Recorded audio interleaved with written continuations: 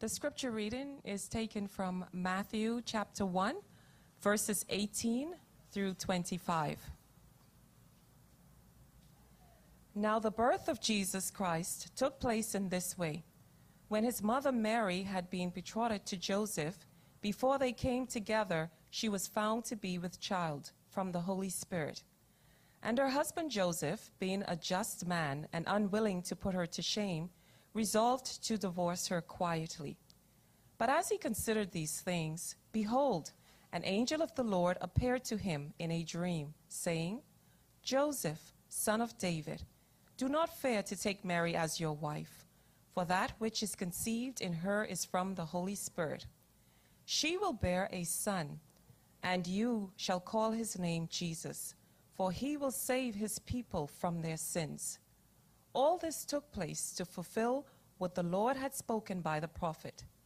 Behold, the virgin shall conceive and bear a son, and they shall call his name Emmanuel, which means God with us.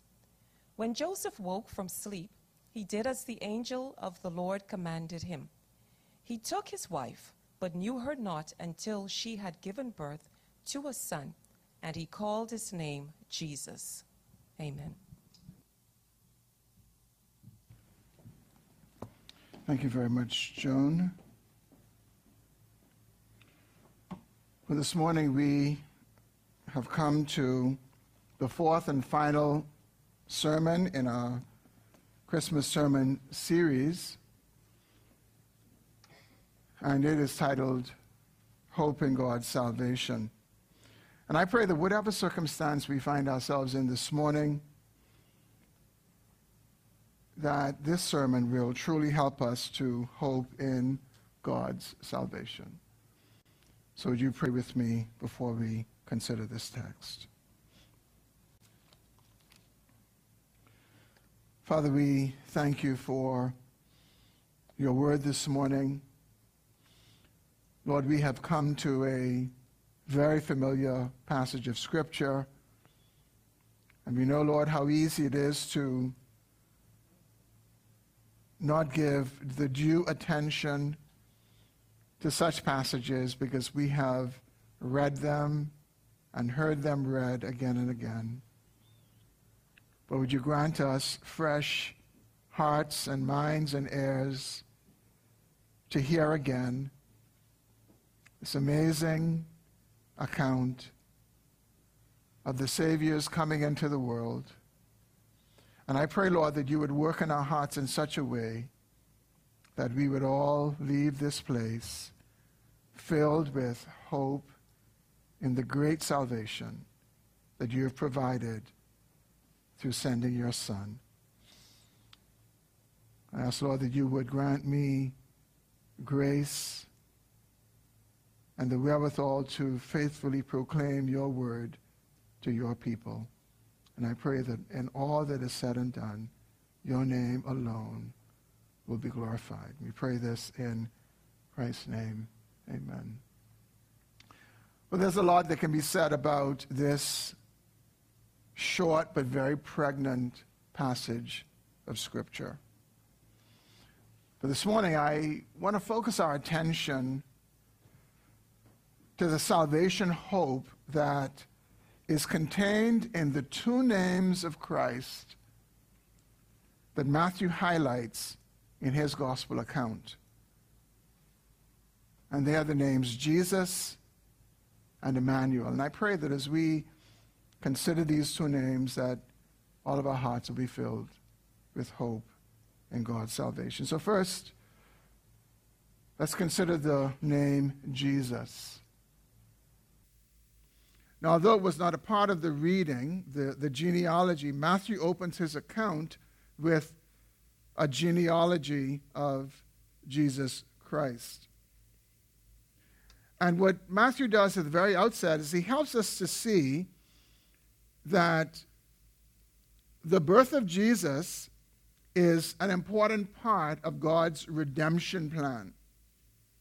And the way Matthew does that is he does it by attaching Jesus to the two most important persons in redemption history, in salvation history that we find in the Old Testament. Those two persons are David and Abraham. And what Matthew does at the very outset of his gospel account is he refers to Jesus as both the son of David and the son of Abraham. I think we all know that Jesus was not the biological son of David, nor was he the biological son of Abraham.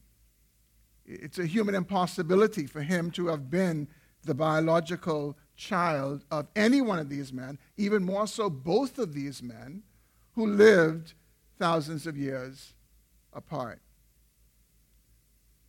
In the case of Abraham, he lived some 2,000 years before Jesus was born. In the case of David, some 1,400 years before Jesus was born. And between the two of them, a 600-year difference. So Matthew's point is not to show us or to say to us that Jesus was the biological son of any of these men. Instead, what he is showing us is that Christ is the redemptive son of both Abraham and of David. And what that means is that the promises that God gave to Abraham and the promises that God gave to David and their offspring, that Christ is the offspring in whom those promises of redemption, of salvation have been fulfilled. He is their descendant in whom God fulfilled these promises. And so starting in verse 1 with David and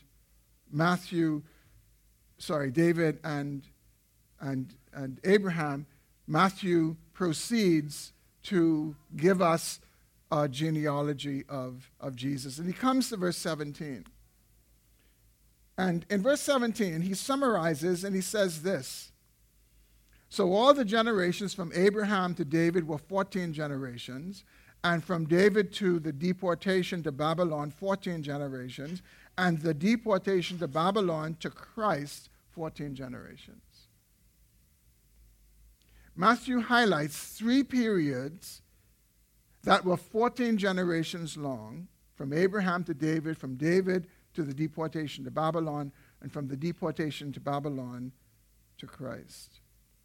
And his point is to show us that this is all by divine design.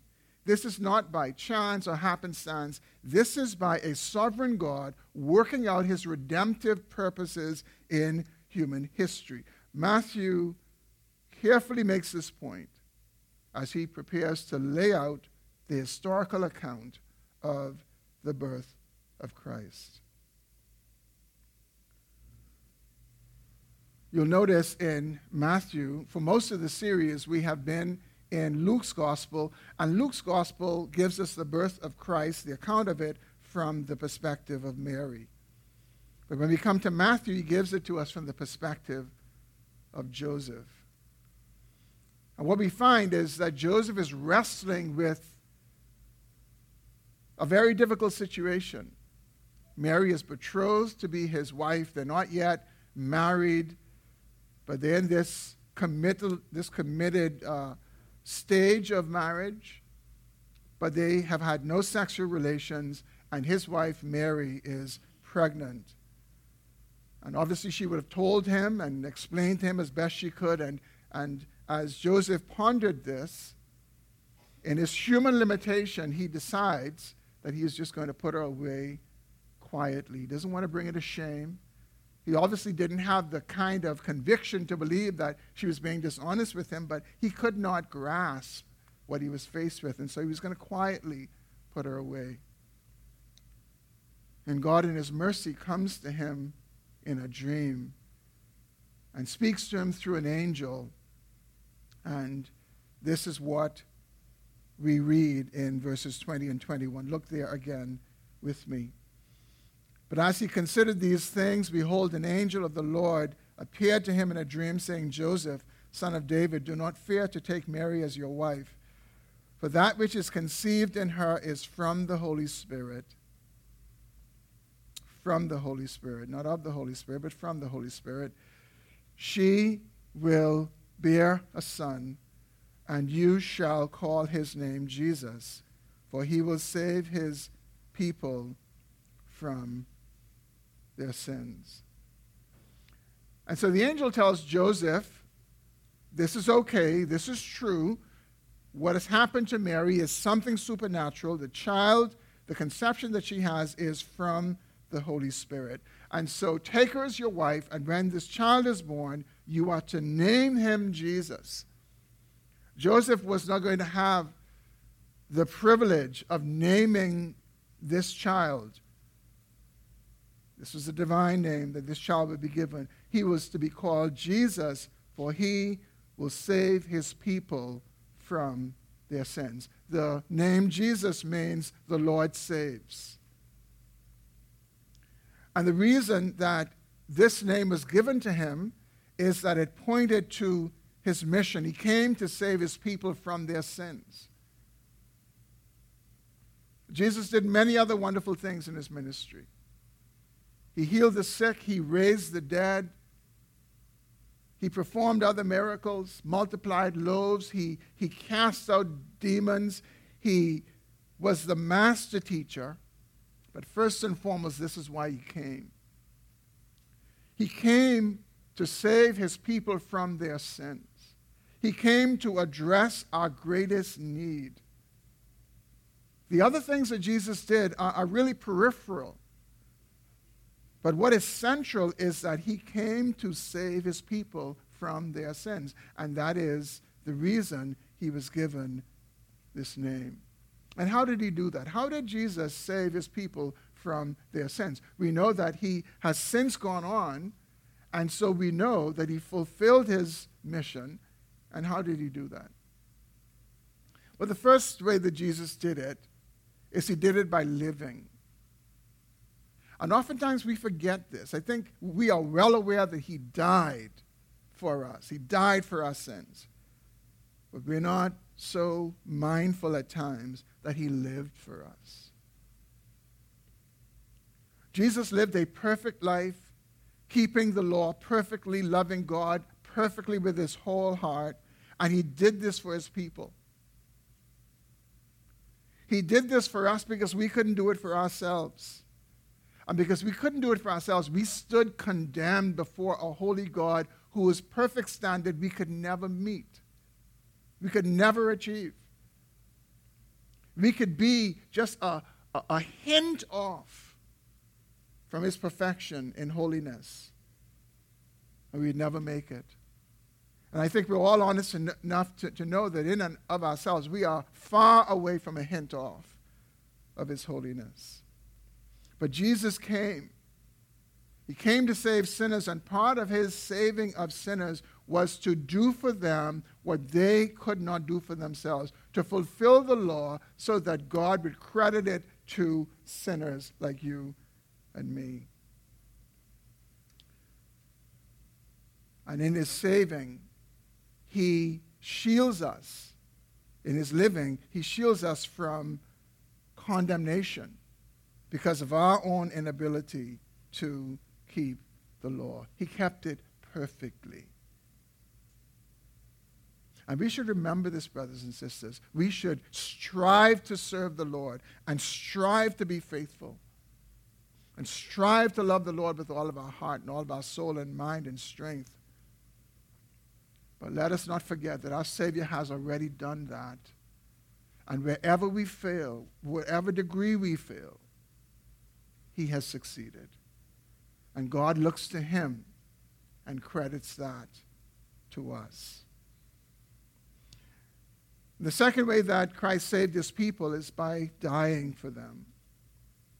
Not only did he live a perfect life on our behalf, but he died a substitutionary death on the cross in the place of sinners like you and me. He died our death. He took our place. He paid the just punishment for our sins, because our sins separated us from God. And what God did was God treated Christ the way you and I deserve to be treated. If you want to know what our sins deserve, meditate on the gospel accounts of the crucifixion. When at the brightest moment of the day, darkness engulfed the earth, and the Son of God was separated from his Father, that he cried out, my God, why have you forsaken me? And God forsook him, because that's what our sins deserved. And that's what you and I deserved. And Christ came to do that for his people. He came to die for them. You know, a lot of times we have experiences in life, and we don't fully know them until we have gone through them. Not so with Jesus. Jesus knew what it required and what it would take to save his people, living perfectly and then dying in their place.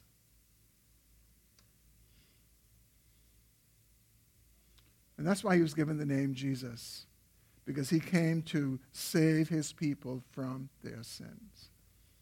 And so as we reflect on this name at this time of Christmas, I pray if you've trusted in Jesus, let's rejoice this morning.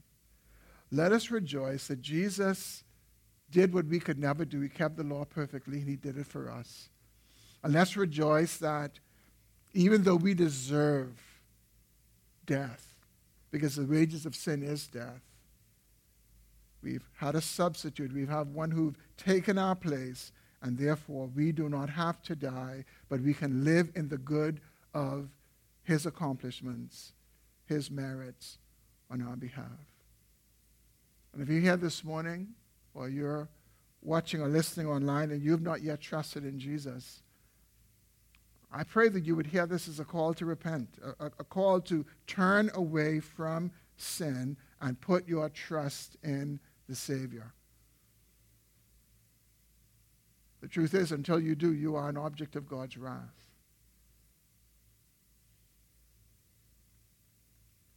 Only those who have found their place in Christ are the objects of God's mercy.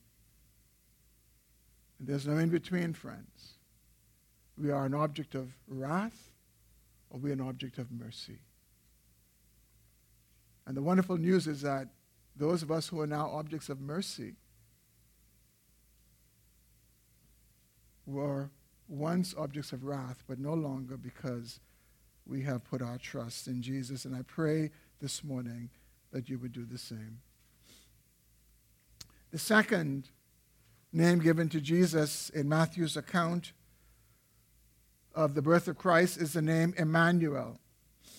And this is my second and final point.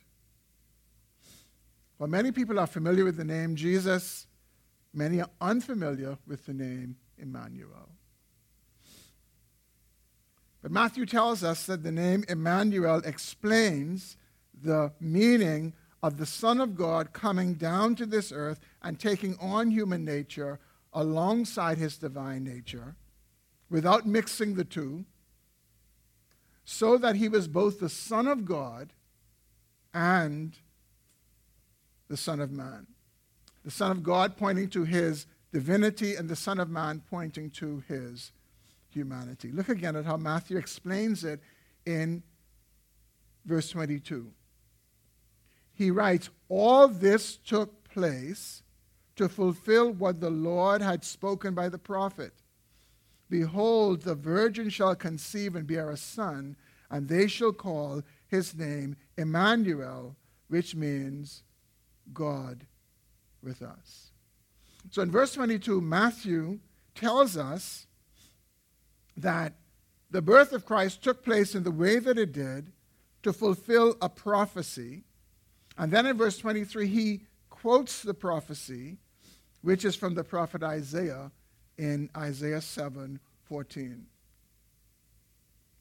The Lord spoke these words by the prophet Isaiah some 700 years before Christ was born. And the name given to Christ in that prophecy was Emmanuel, which means God with us, or God is with us. And why is this name Emmanuel so important? And how does it cause us to hope in God's salvation? In coming to the earth in the exact manner that humans come, Jesus came into this earth the exact way that all of us have come into this earth. The Son of God, the second person of the Godhead, came to this earth in the incarnation, and our best explanation of it is what the scriptures say, that it was from the Holy Spirit. So the Son of God came to this earth as a baby, came into this world just as you and I did. He came as God, having a divine nature, but also as man, having a human nature, without mixing the two. So he was able to be both God and man simultaneously.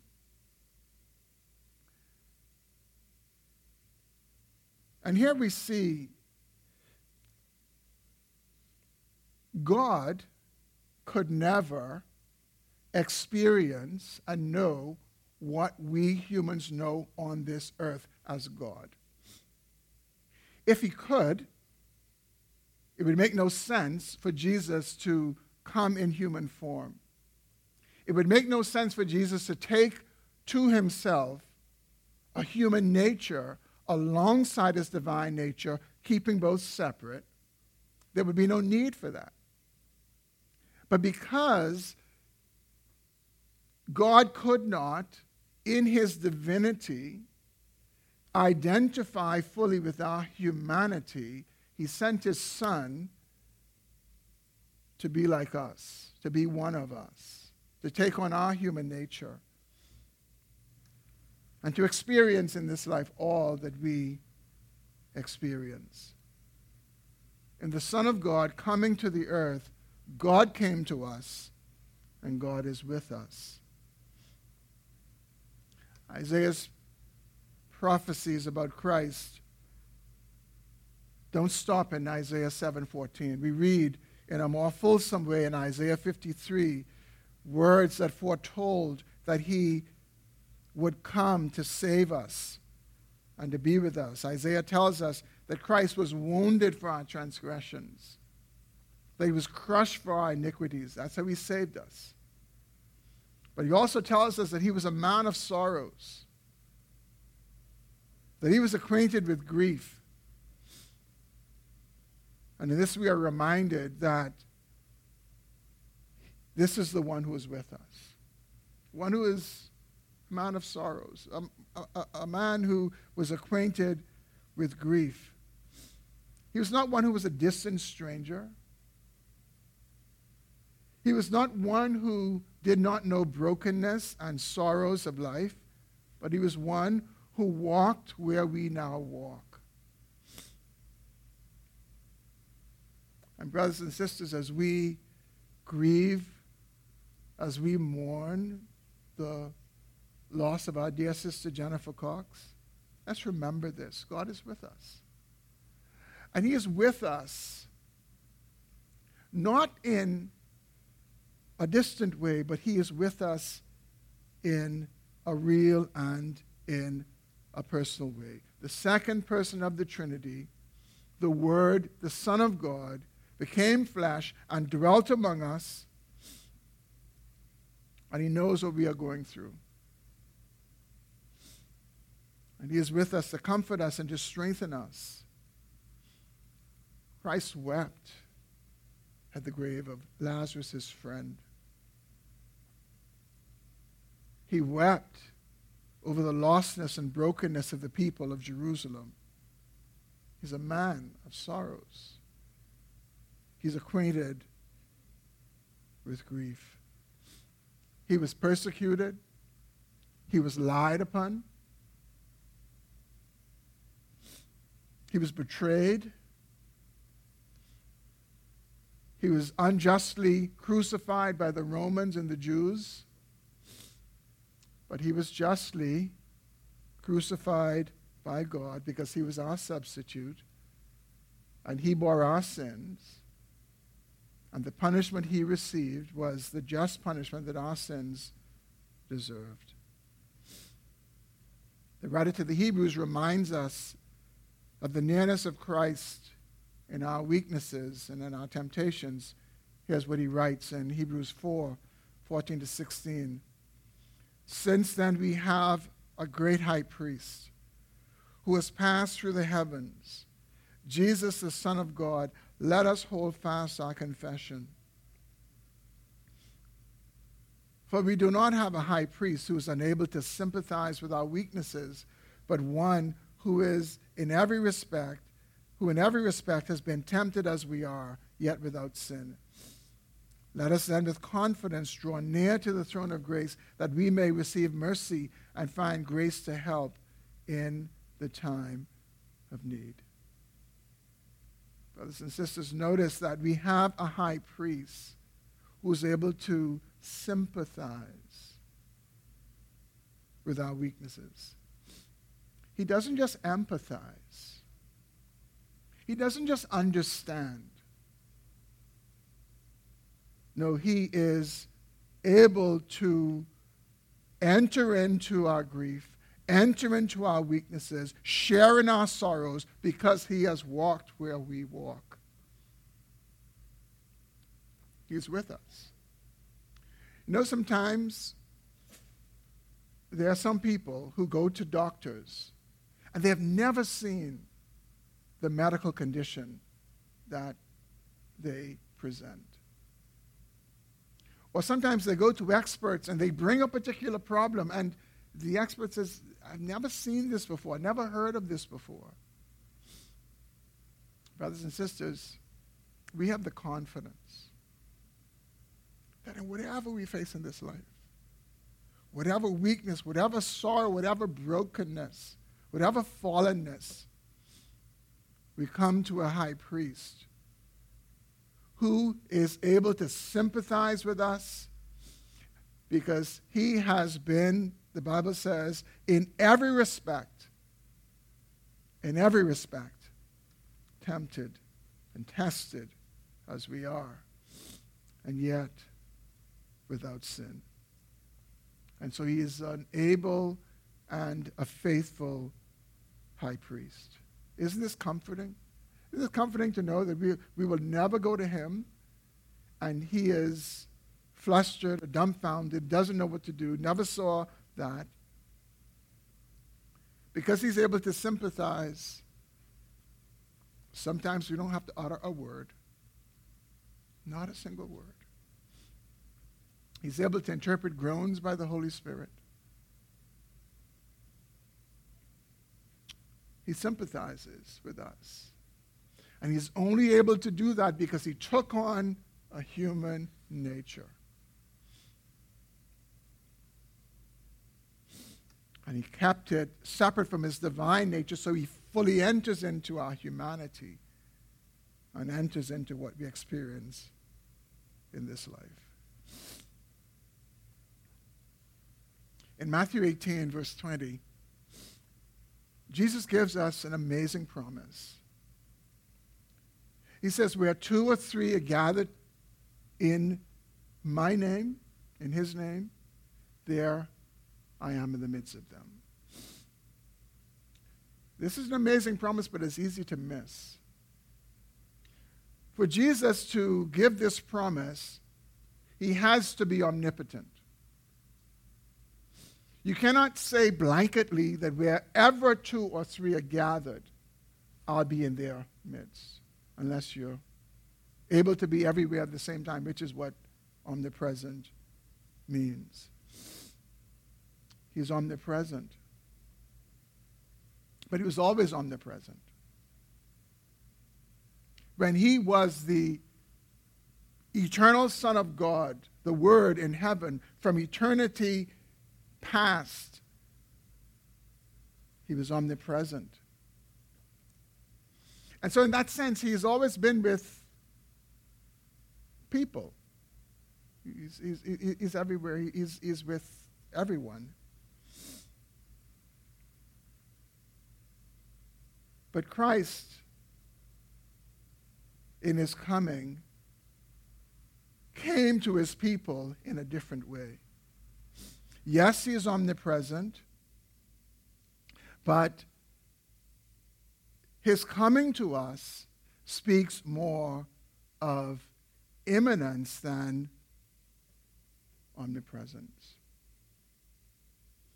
Our triune God, Father, Son, and Holy Spirit, is by nature omnipresent. But when Christ came to this earth and he took on human flesh, God the Son communicates the nearness of God to his people in a unique and in a special way that is different from omnipresence. Unbelievers may not be aware of the omnipresence of God, but he is omnipresent with them. But he has come to us as Emmanuel. And the more relevant word for his coming to us is this word imminence. And we get it from, it has a similar root as Emmanuel. Imminence speaks to the nearness of God to his people. It speaks to the fact that no matter what they go through, no matter what they are going through, no matter what they will go through, he's with them. He's with them. Not omnipresently, but imminently. And not imminently in some distant kind of way, but imminently in his fullness as human. He was God of very God and man of very man. He was one person with two natures, and he's able, therefore, to be with us. And this, brothers and sisters, is no small thing. This is no small thing. And we should remember this in this Christmas season. But we should remember it as we look forward to a new year, as we look forward to 2024, a year that is filled with unknowns. A year that we do not know what it holds for us. But here's what we know. Here's one known we know of the new year. God is with us. He's with us. He will be with us in joys and sorrows. He'll be with us in whatever he sovereignly brings our way. And so, brothers and sisters, I pray that as we reflect on this second name of the Lord Jesus, I pray that we would grow in our familiarity with it. I pray that we would bring it to mind often to remember that not only is he Jesus who came to save us from our sins, but he is also Emmanuel, who is with us. God is with us. May we remember that in this Christmas season, and may we remember it in every season of life. And I pray that our hearts will be filled with hope in God's amazing salvation. Let's pray. Oh, Father, we thank you for sending the Lord Jesus Christ to this earth to bear our humanity, that he'd be able to sympathize with us in all of the experiences that we have in this life. I pray for those of us this morning, Lord, who prior to coming in this meeting, carrying burdens and concerns, but not mindful that the Lord is with his people. Would you etch this in our hearts and in our memories, that we would reflect upon it often, that whatever we face, if we belong to you, you're near to us. And Father, I also pray for those who do not know Christ, those who will only experience him in omnipresence. I pray, Lord, that you would convict them of sin, of righteousness and judgment to come. I pray that you would be pleased to save them, Lord, and bring them to yourself, that they may know the one who is with us, that they may know Christ in his eminence. Father, work in the hearts of your people as only you can, as a faithful God and a faithful Lord. We ask these things in Jesus' name. Amen. Let's stand for our closing song. I invite you to stand and join along.